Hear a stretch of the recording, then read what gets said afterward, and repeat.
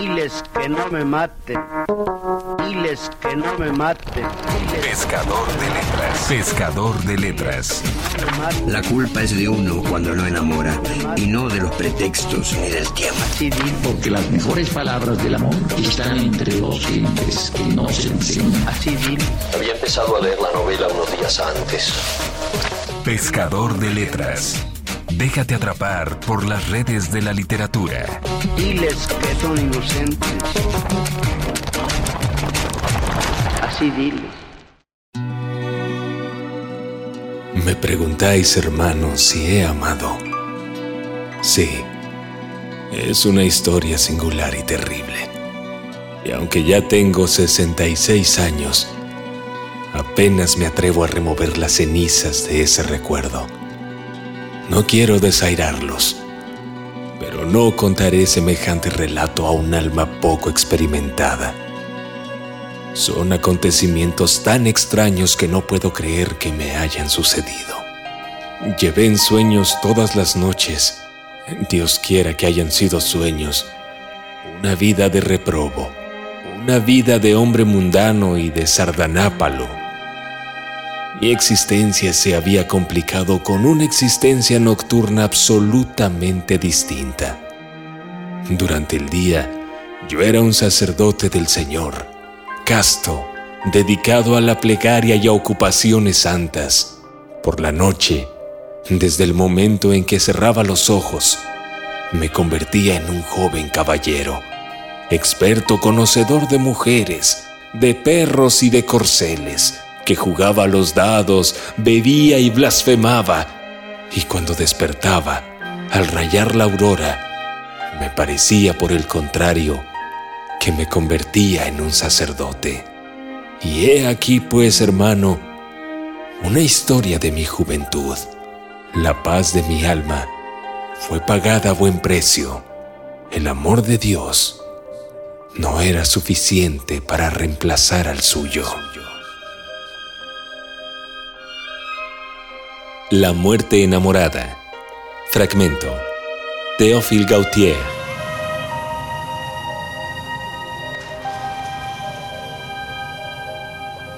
Poeta, crítico y novelista francés.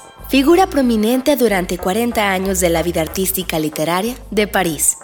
Sus primeros poemas escritos en la década de 1830 seguían fieles a los principios del romanticismo, pero en 1832 se alejó de estas doctrinas para abrazar la idea del arte por el arte, puesta en manifiesto en obras como Albertus o Esmaltes y Camafeos. Este último considerado el más célebre e importante libro de poesía de Théophile Gautier. Nace el 31 de agosto de 1811 en la ciudad de Tarbes. Antes de decantarse por la poesía, se dedicó a la pintura y frecuentó los ambientes bohemios de París. Defensor del movimiento romántico encabezado por Víctor Hugo.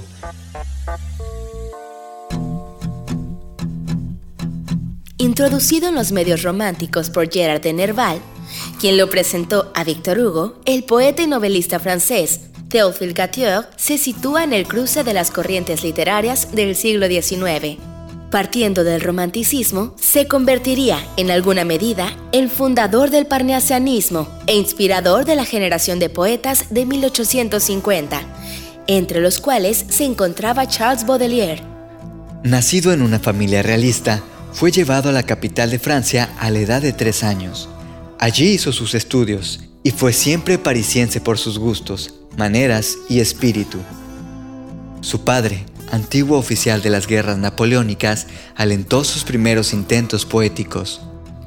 Atraído primero por las artes figurativas, fue alumno del pintor Giold, pero pronto se inclinó hacia la lírica. Decidió, finalmente, abandonar la plástica por los versos. Conoció a Víctor Hugo y, entusiasmado por la nueva literatura, abrazó con fervor el romanticismo.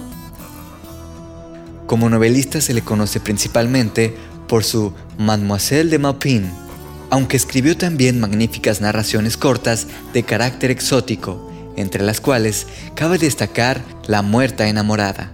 Además se cuenta entre los mejores y más influyentes críticos de su época. El reloj marcaba las 11:30 pasadas. Sacó sus quevedos, limpió los cristales con un pañuelo y se frotó los ojos para afinar la vista. La aguja mayor iba a reunirse con su hermana menor en la X del mediodía. ¡Mediodía!, murmuró entre dientes. Es preciso que un diablejo se haya divertido en mover estas agujas, pues yo vi claramente que señalaban las 10. Jacinta era amable. No insistió y reanudó la marcha junto a él con destino a su taller, ya que Onufrius era pintor y en aquel momento estaba pintando el retrato de la joven. Esta se sentó en la pose convenida. Onufrius fue en busca de la tela, vuelta hacia la pared, y la colocó en el caballete. Tomó el pincel más fino. Caía el día y ya unas sombras alargadas se extendían sobre el suelo del taller.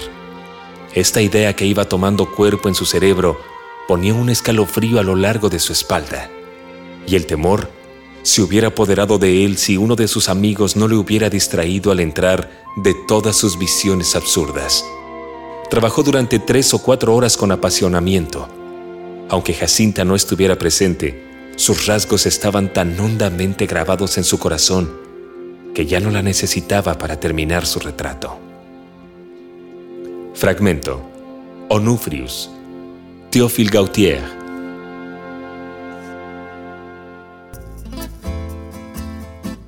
Junto con Gerard de Nerval, se convirtió en el alma del círculo de la Rue du Déjeuner, en el que artistas y literatos alardeaban de un dandismo teñido de rojo satánico y gestaban las bases de la nueva doctrina estética destinada a convertirse en inspiradora de los parnasianos. En 1832 publicó Albertus, poema impregnado de un romanticismo a lo Byron, al mismo tiempo que sus primeros cuentos, La Caféterie, de 1831, y Onofre Gisson, de 1832, donde hacía uso de elementos fantásticos a la manera de Eta Hoffmann. El compendio Les Enfants, de 1833, reunía cuentos que hacían un retrato irónico de las preciosas ridículas del romanticismo y anunciaban los principios estéticos que expuso en el prólogo de su novela Mademoiselle de Maupin en 1835, donde criticaban los excesos medievales de esta corriente, atacaba el utilitarismo de la época literaria y enunciaba los principios de la escuela de el arte por el arte, culto exclusivo de la belleza. A lo largo de su vida, Gautier recorrió España, Italia, Rusia, Turquía, Egipto y Argelia, entre otros países del mundo que influyeron en muchas de sus obras. Constantinopla, Viaje a España y Tesoros del Arte de Rusia son algunos de los títulos inspirados en esas travesías. En 1845 publicó sus poesías completas y ese mismo año formó parte del Club des Hachishins, donde conoció a Charles Baudelaire, quien 12 años después le dedicó Las Flores del Mal y que le inspiró el ensayo de Le Club des Hachishins de 1846. De producción constante pero irregular, Gautier publicó en 1844 Los Grotescos, estudios sobre antiguos autores franceses, y en 1852 su famosa colección de poesía Esmaltes y Camafeos, que sirvió de inspiración a los poetas parnasianos. Se trata de un conjunto de poemas breves que recogen la rápida impresión causada en el autor por un paisaje o un sentimiento.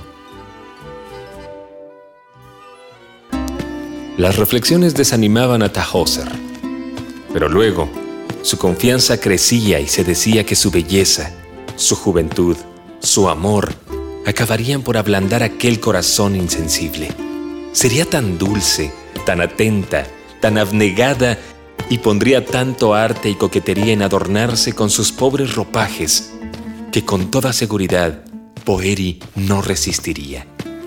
Entonces, ella le revelaría que la humilde sirvienta era una joven de alta cuna, que poseía esclavos, tierras y palacios, y anticipaba en sueños, después de la felicidad oscura, una vida de felicidad espléndida y radiante. Para empezar, he de parecerle hermosa, se dijo, poniéndose en pie, y se dirigió a uno de los estanques.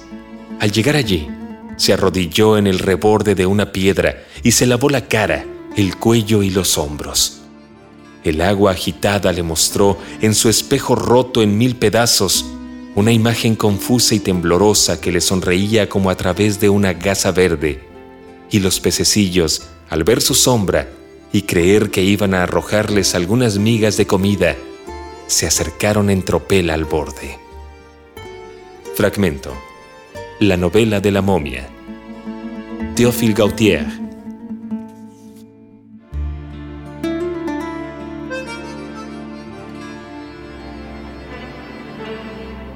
A pesar de ser el bibliotecario de la princesa Matilde, prima de Napoleón III, Gautier no obtuvo el reconocimiento oficial que esperaba y murió en 1872, muy afectado por un cuádruple fracaso en la academia. Un sutil juego de imágenes y una muy elaborada concisión técnica constituye los mayores logros de estos poemas. Su editor publicó una obra colectiva en la que participaron numerosos poetas, entre los cuales destacan Victor Hugo con el poema A Théophile Gautier y Stéphane Mallarmé. Escribió asimismo novela histórica, La novela de la momia de 1858, y cultivó, por último, el ensayo de la crítica literaria en la historia del romanticismo de 1874 y el arte de las bellas artes en Europa de 1855. Falleció el 23 de octubre de 1872 y su cuerpo fue enterrado en el cementerio parisino de Montmartre. Hace ya tanto tiempo que te adoro. 18 años atrás son instantes.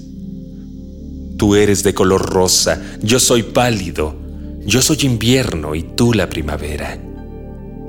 Lilas blancas como en un camposanto, en torno de mis sienes florecieron, y pronto invadirán todo el cabello, enmarcando la frente ya marchita. Mi sol descolorido que declina al fin se perderá en el horizonte, y en la colina fúnebre, a lo lejos, contemplo la morada que me espera. Deja al menos que caiga de tus labios sobre mis labios un tardío beso, para que así, una vez que esté en mi tumba, en paz el corazón descanse, en paz el corazón descanse. Último deseo. Théophile Gautier.